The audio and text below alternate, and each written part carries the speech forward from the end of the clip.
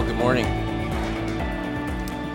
It's good to be with you this morning, and I'm glad to see all of you and thankful for you. And I'm especially thankful for our Lord who encourages us. And as Justin said, this weather seems a bit trying, and pray that the Lord would encourage us this morning as we look at prayer. So please open your Bibles to Matthew chapter 7. Matthew is the first book in the New Testament, and if you're using the Pew Bible, this can be found on page 1032. And I'm going to be reading from Matthew chapter 7, verses 7 to 11. So Matthew chapter 7, verses 7 to 11. Jesus says this: "Ask, and it will be given to you. Knock, and you will find." Ask and it will be given to you. Seek and you will find. Knock and it will be opened to you. For everyone who asks receives, and the one who seeks finds. And to the one who knocks it will be opened. Or which one of you, if his son asks him for bread, will give him a stone? Or if he asks for a fish, will give him a serpent? If you then, who are evil, know how to give good gifts to your children, how much more will your Father who is in heaven give good things to those who ask him? Let's pray. Father, thank you for your promise of good gifts. And Christ, thank you that you have secured these gifts for us through your work. And Holy Spirit, we pray now that you would come and work among us so that prayer after prayer after prayer would be offered up to our Heavenly Father and his good gifts would be dispersed to us. And we pray this in Jesus' name. Amen. Well, every morning we wake up, we have the same problem. I mean, if you're like me, we have this problem. We have not yet come to understand who our Heavenly Father is. I mean, we understand who our Heavenly Father is, but we have not yet come to understand him as we ought. And this can be manifested in all places in our life. But it is especially true in our prayer life. Our prayers reflect that we have not come yet to understand who our Heavenly Father is. Now, prayer is a vast subject, and we could talk about many things this morning, but we're going to focus on our requests, our petitions. We are people with all these kinds of needs. We have sins that need to be forgiven. We have this situation that needs wisdom. We have despair that needs hope. And so we have all these needs. And our Father says, "Come to me, pray, and I will answer you." But we struggle so much with prayer.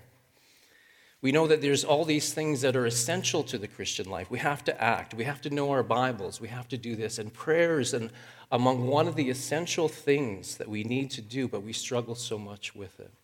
We even know it's not like brain surgery. You don't have to be an expert to know how to do it.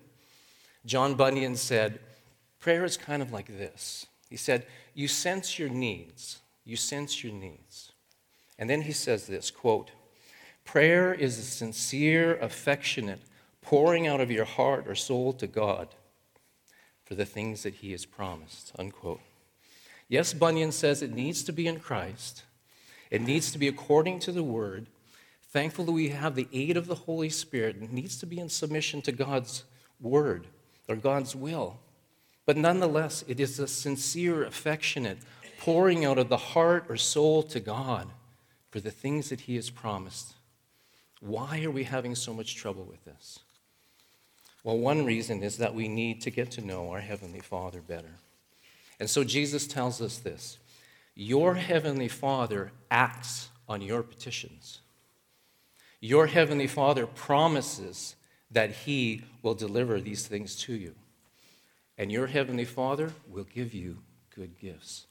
Jesus says, your Father acts on your petitions, he promises, and he will give you good gifts. And he says, if you have a Father like that, you need to pray persistently. Well, let's see how we can do that. Now, as many of you know, this passage is taken from the Sermon on the Mount. And as many theologians have pointed out, Jesus made explicitly clear what he's talking about in his sermon. We're in chapter 7, but 2 chapters early in chapter 5, Jesus gave this summary statement. He said, "This is what my sermon is about. Do not think that I have come to abolish the law or the prophets. I have not come to abolish them, but to fulfill them." I've not come to abolish them, but to fulfill them. And then Jesus lays out for his people this whole array of commands. He said, this is the law. This is the law for my people. If you want to follow me, this is what you need to do. He corrects all these misunderstandings, misinterpretations, misapplications of the law and says, if you want to be my people, this is how you need to live. This is who you need to be. Well, what does he say? Jesus gives us this long list of things. He starts in the Beatitudes, and he talks about the law of God and adultery and retaliating, and laying up your treasures in heaven, and praying the Lord's Prayer and fasting, and not judging your brothers and sisters, not being anxious, seeking first the kingdom of God. He gives you this whole array, all this whole list. This is what you need to be. And you get through that list and you think, who in the world can do this? Can I do this in a real life situation? Can you do this in a real life situation? Can we do this together in a real life situation? But you see, it's precisely here in the Sermon on the Mount that Jesus said, one of the significant means I've given you to complete this is this: ask, and it will be given to you. Seek, and you will find. Knock, and the door will be open to you. After Jesus gives us this whole array of commands, he says, ask your Father, and he will act on your commands, on your requests, sorry. Now, you remember good King Hezekiah. Hezekiah was one of the later kings in Judah, and the scripture assesses all the kings, and Hezekiah had a good assessment. He was a good king. He was faithful to the Lord. And when he came to reign, he not only brought in religious reforms, he reestablished the sacrifices on the altar of the temple. He got rid of the sacrifices in the high places, and he reestablished the Passover. And not only did he do that, but he cut ties with Assyria. When he came to power, Judah was paying tribute money to Assyria. And Hezekiah said, we're not paying that anymore. And furthermore, Assyria had all these puppet states set up in Judah, and he said, we're going to rid the land of all of those. So he did all those great things, except the scriptures say he made a major blunder. During his reign, Babylon was rivaling against Assyria. And Babylon knew that Hezekiah was an anti-Assyrian. And so Babylon sent an envoy or messengers from Babylon to Hezekiah to solicit his help against Assyria. And apparently, Hezekiah welcomed in this new alliance with Babylon. And what the book of Chronicles calls a moment of pride, Hezekiah took this envoy in and showed them all the treasures in Jerusalem. He brought them into the storehouse and showed them all the treasures in Jerusalem. He said, this is our gold. You want to make an alliance with us? This is our gold. Here's all our gold. Here's all our silver. Here's all our spices. There wasn't one thing, the scriptures say there wasn't one thing that he didn't show them. Here's all our precious oils. And over here, here's our armory. Now, the Lord was displeased with Hezekiah. And Hezekiah did repent, but the Lord said it's too late. He sent Isaiah the prophet to him. And he said, you know what you've actually done here? You've set in motion what is going to become the Babylonian exile. They're going to come, get all our goods, and haul away our people into exile. Now, this morning, we are dealing with good King Jesus. And he's not making any blunders here.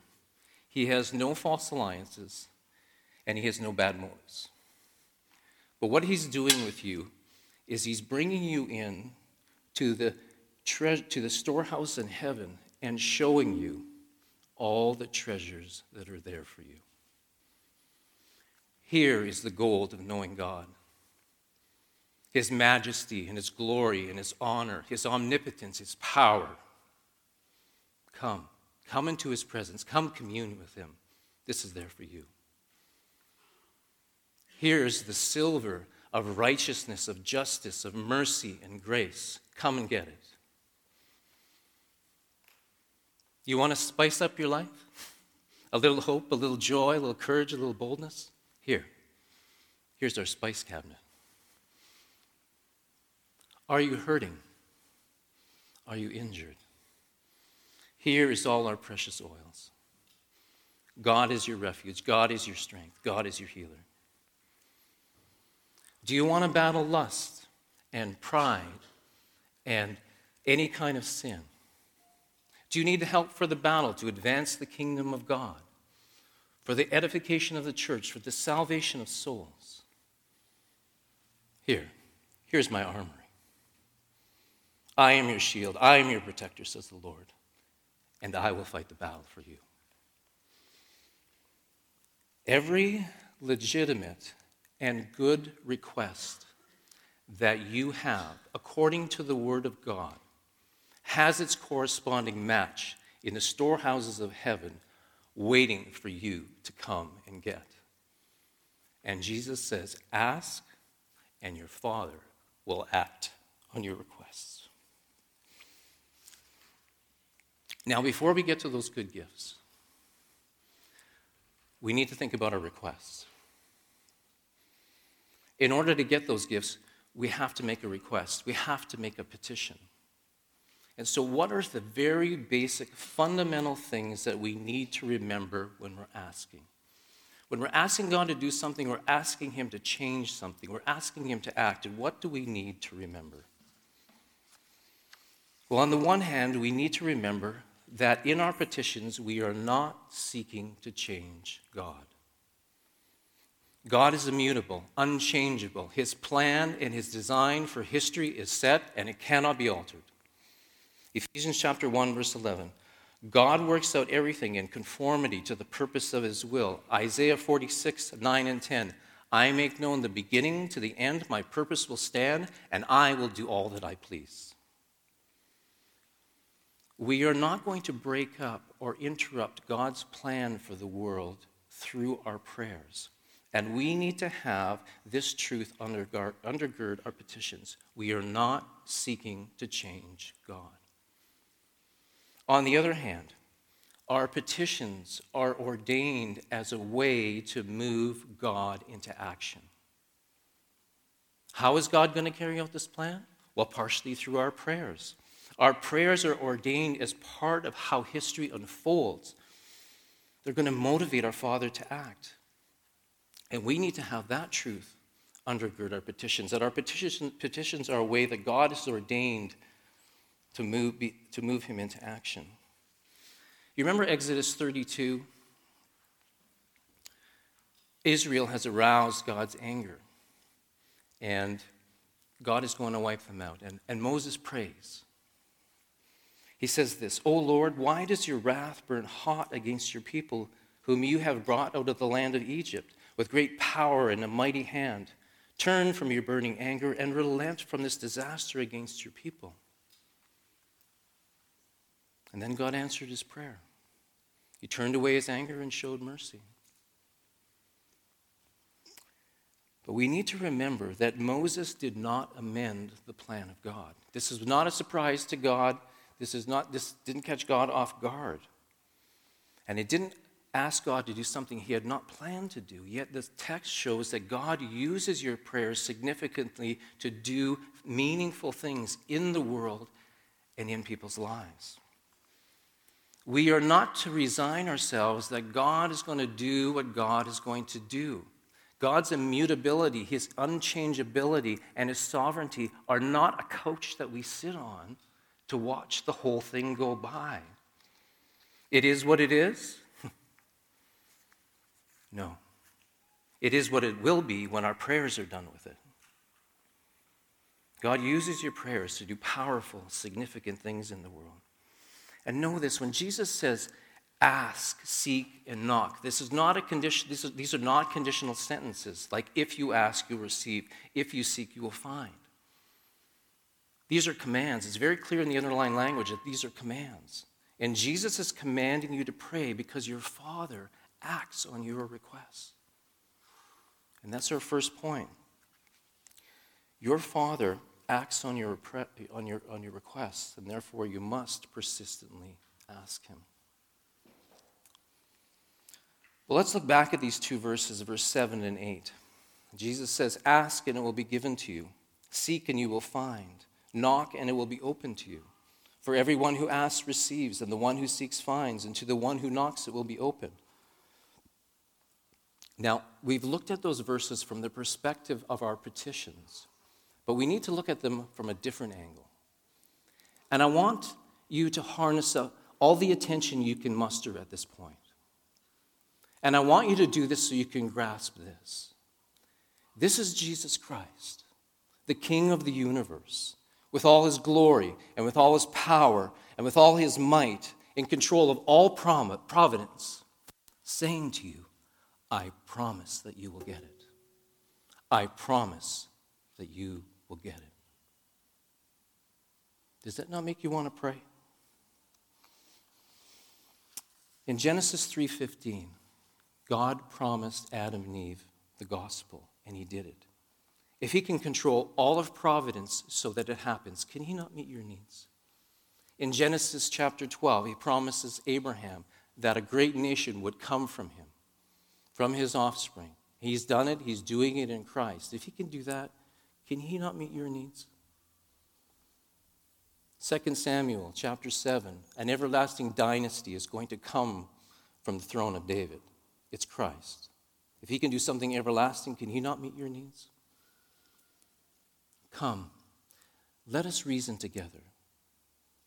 Jesus Christ himself is the fulfillment of all the Old Testament promises. He is promise, capital P. He is promise, telling you what a promise is. He's giving you this promise. He's promise, telling you a promise. And here Jesus promises that your requests will be fulfilled. I want you to listen to a quote from D. Martin Lloyd-Jones and what he said about these verses. Quote, I cannot imagine a more cheering or more comforting statement with which to face all the uncertainties and hazards of our life in this world of time than that contained in these verses. It is one of those great, comprehensive, and gracious promises which can only be found in the Bible.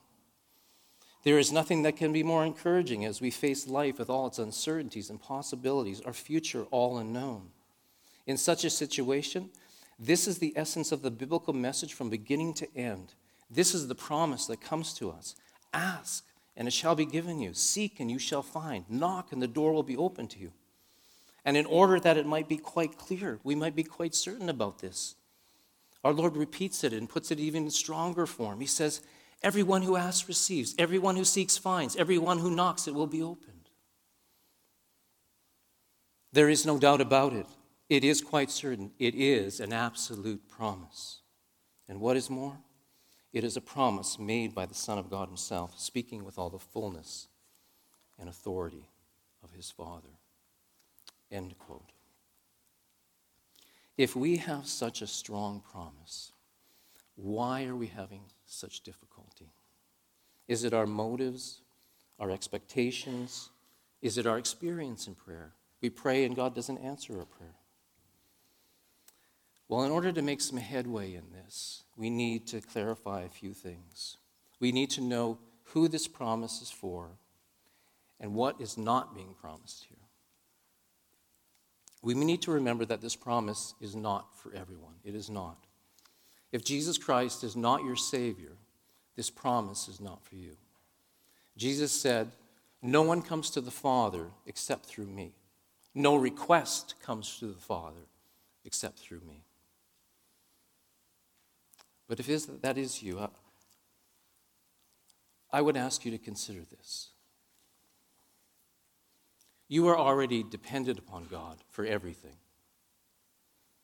You can't take a breath without him. Come with your needs to him by first confessing your sins, being forgiven in Christ, and these promises will be for you, but not until then. But if you are a Christian, we need to recognize some things. Sometimes our prayers are not answered because we are asking with wrong motives. The book of James makes clear that we can ask at times out of greed and not need. And it would be very helpful for us to consider contentment in our lives. But there's all kinds of other situations. Say in a moment of anger or a season of anger, you're angry at your brother and sister, and you pray that God would harm them. God's not going to answer that prayer. He's never going to harm his people. So we need to keep an eye on our motives. They can be a source of unanswered prayer. Sometimes our prayers are not answered because we don't know what we need. I mean, we think we know what we need, but we don't know what we need. In other words, our requests don't match our needs. You know, our brothers and sisters can see all kinds of needs in us that we can't see. But how much more is that true with God? And sometimes God doesn't give us what we ask because he's protecting us. Or maybe he knows better. I mean, he does know better, but in a certain situation, he knows better. He knows what we need. And so we need to rely on his goodness. If you pray to him, he's going to answer with what you really need. He's not going to discard the prayer totally. And so asking for things against our needs is another source of unanswered prayer. And so we need to keep an eye on these things. But with those qualifications in place, we put up some guardrails or some hedges around what this text is not saying. But we need to take the next step. This passage is actually saying something completely positive, that God promised to answer your prayers. Well, what's the dictionary definition of prayer? Or promise, sorry. Here's a dictionary definition of promise. It's a declaration by one person to another that something will or will not be done, giving the person to whom it is made the right to expect the performance of whatever has been specified. So, is that biblical? Can you expect God to perform something for you? You know, in all of our talk about entitlement, these people think they're entitled and these people think they're entitled. Well, is there kind of like a biblical entitlement? Don't get me wrong, but yes, there is. You, a lowly sinner, saved by grace, undeserving, now are entitled to what God has promised because of what Christ has done for you, because of who he is, because he's your mediator, because he's your Savior, because he loves you. Because of all these things, you are entitled to the promises that God has given you. No. Never demanding, never irreverent, but nonetheless entitled to these promises. It is a strange mercy, isn't it, that God has shown upon us? Our Father has promised to answer our prayers, and Jesus said, you must pray persistently. In our first point, we saw that because our Father acts on our prayers, we must pray persistently. And in the second point, we have seen that since God promised to give, we must pray persistently. And now we're going to look at his good gifts and see why that is a reason to pray persistently. So in this third and last point, we meet with the crux of the matter. Our knowledge of God. How well do we know our God? How do our prayers reflect our knowledge of God or our lack of knowledge of God? Well, Jesus tells us this. Our Father is good. God is good. He gives good gifts because he is good. He cannot be or do otherwise than that which is good. And he's not only our Father who is good, but he's our Father who is in heaven. Where is your God, they say? Our God is in the heavens, and he does whatever he pleases. And it pleases him to do good. And he's not only our Father who is good and our Father who is in heaven, he is our Father that knows how to give. God has the skill of knowing how to give. And I don't just mean the cognitive capacity, but he knows how to deliver the goods. And he's not only our Father who is good, our Father who is in heaven, and our Father who knows how to give, but he actually will deliver good gifts. And we're going to look at those in a minute. But here, Jesus gives us the incentive and the motive and the encouragement and the confidence to pray persistently. This is the truth that we are being told. Our good Father in heaven knows how to give, and he will give good gifts when we ask. Look at the last few verses with me, starting at verse 9. Or which one of you, if his son asks him for bread, will give him a stone? Or he asks for a fish, will give him a serpent? If you then, who are evil, know how to give good gifts to your children, how much more will your Father who is in heaven give good things to those who ask him? Jesus appeals to our hearts like this.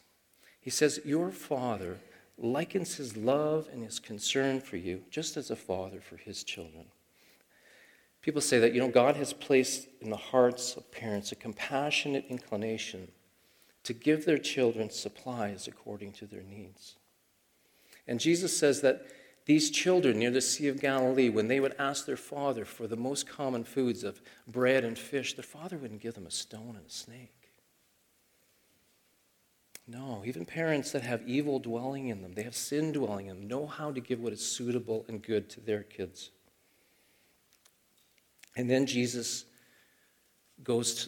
takes the lesser to the greater argument. He says that if that's so, how much more does your heavenly Father know how to give good gifts to you when you ask? How much more?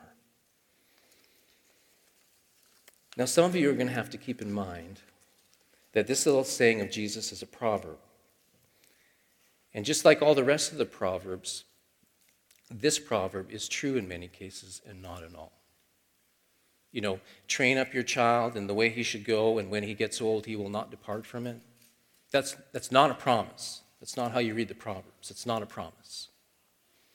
And given the world we live in, you may have experienced abuse or abandonment at the hand of your earthly father. You may have said, you know what? My dad did give me a stone and a snake, metaphorically maybe. But I would urge you to keep in mind that this passage should comfort you. You now have a heavenly Father. He will not abuse you, he will not hurt you, and he loves you and he cares for you, and you can trust in him.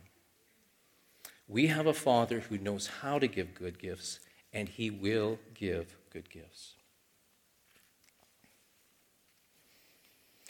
So what good gifts does God have for us, and how does he get them to us? Well, think back about that storehouse in heaven. What exactly is in that storehouse? Well, in a word, it is God himself. He is our good gift. Yes, he does give good spiritual and material gifts, but we need to remember that he himself is the greatest gift. He gives himself as our refuge. He gives himself as our comfort, as our strength. Whenever we receive material or spiritual gifts, he manifests himself through those gifts. The giver is the gift as well. So how would you shape your petitions when you ask for good gifts? Well, a helpful way to shape our petitions is around our Father's attributes, because that's what he's delivering in his good gifts. God has communicable attributes and incommunicable attributes. His communicable attributes are things that belong to God, but also we can share through the work of the Holy Spirit, like truth and grace and mercy and love. That is part of the storehouse there for us.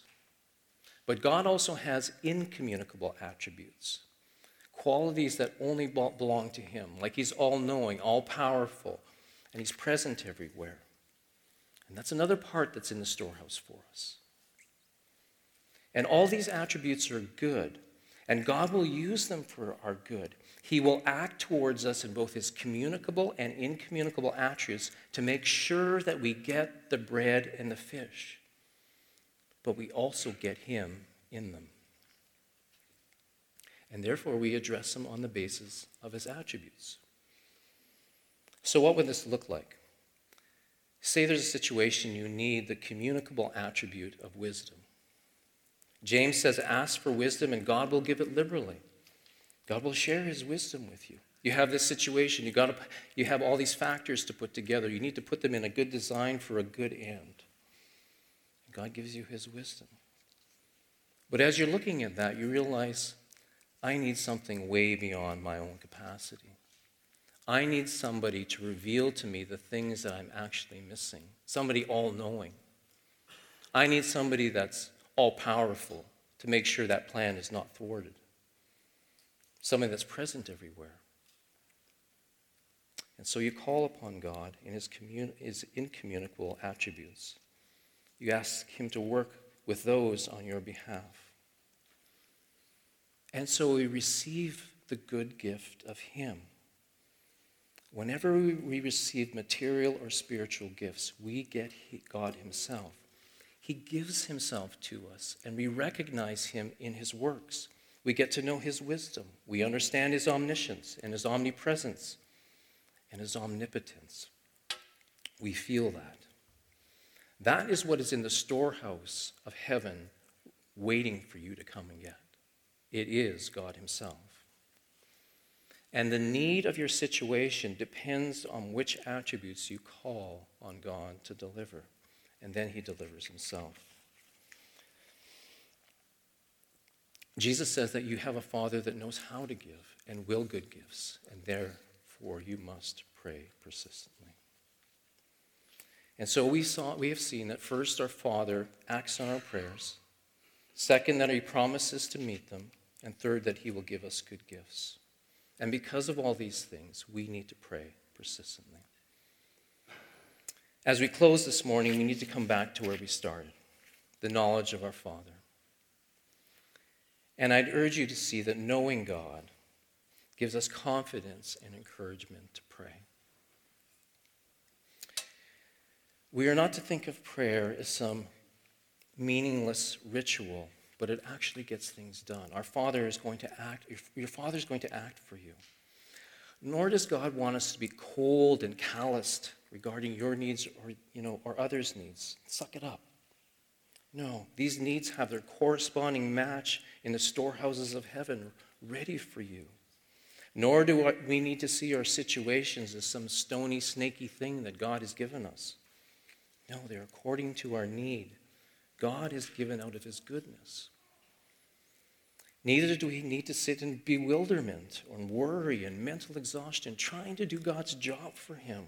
He's actually going to get us the bread and the fish through his multifaceted attributes.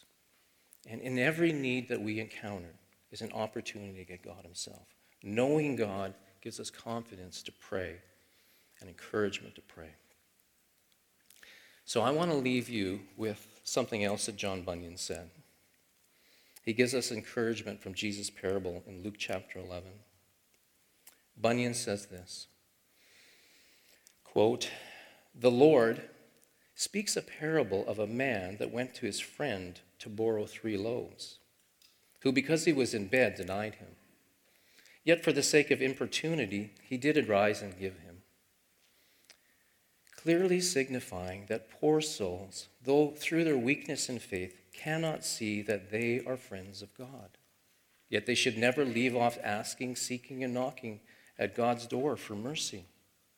Their poor heart cries out that God will not regard them. They hear God saying, 'Trouble me not.' But I say to you, continue knocking, crying, moaning, and bewailing yourself. Because you are his friend, he will arise and give you as many as you need." Listen, friends of God. Our Father acts on your requests. He promises to meet them, and he will give good gifts. And because we have a Father like that, let's trust in Christ's command and pray persistently. Let's pray. Our dear Father, we thank you now that for who you are, that you are this great and awesome God that can fulfill every need because of your communicable and incommunicable attributes. And we would just ask that you might come and work amongst us so that we might see your glory through your good gifts. And thank you, Christ, for securing this promise for us. And Holy Spirit, for doing this great work where we can see the gifts, receive them, and glorify our Father.